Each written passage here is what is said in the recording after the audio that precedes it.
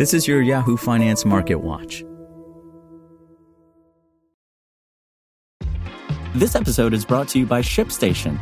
You know, some things take a lot of work, like sending little robots to far-off distant planets. And just as that's challenging, so too is running a successful e-commerce business, especially when there's so much to do. So I want to introduce you all to ShipStation. Now, I love using ShipStation because of its easy-to-use dashboard, which makes managing orders and printing labels a breeze and super smooth. Oh, and the customer service is just out of this world. It's exactly what you need to help grow your business. Sign up for your free 60-day trial at shipstation.com/technews. That's shipstation.com/technews. U.S. stocks edged mostly forward to end the trading session Friday, recording an 8th consecutive weekly win. The week's gains were clinched following the release of the Federal Reserve's preferred inflation reading, which showed pricing pressures continue to cool in November and are approaching the Fed's 2% target. The Dow Jones Industrial Average slipped just under the flat line, falling less than 0.1% on Friday. The benchmark S&P 500 and the tech-heavy NASDAQ composite advanced about 0.2%.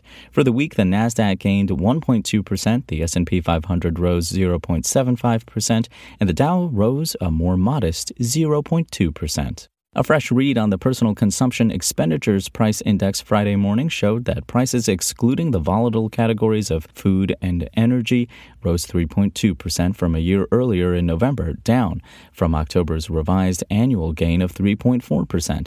Analysts had expected a 3.3% annual increase. As Yahoo Finance's Jennifer Schoenberger noted Friday, this data likely clears the path for the central bank to cut interest rates next year. In individual stock moves, Nike shares sank nearly 12% after the company warned it would cut jobs and expected sales to falter thanks to weaker consumer spending. Shares of other sportswear makers fell in the wake of its revenue forecast cut. Elsewhere, Tencent shares plunged to lead an $80 billion sell-off in some of China's biggest online names. Fears of another tech crackdown reignited after Beijing unexpectedly imposed new rules on gaming. That's all for today. My name is Imran Sheikh, and for the latest market updates, visit us at yahoofinance.com.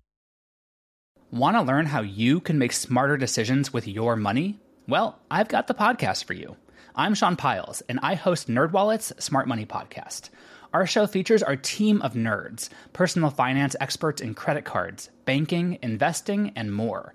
And they'll help you make the most of your money while cutting through the clutter and misinformation in today's world of personal finance.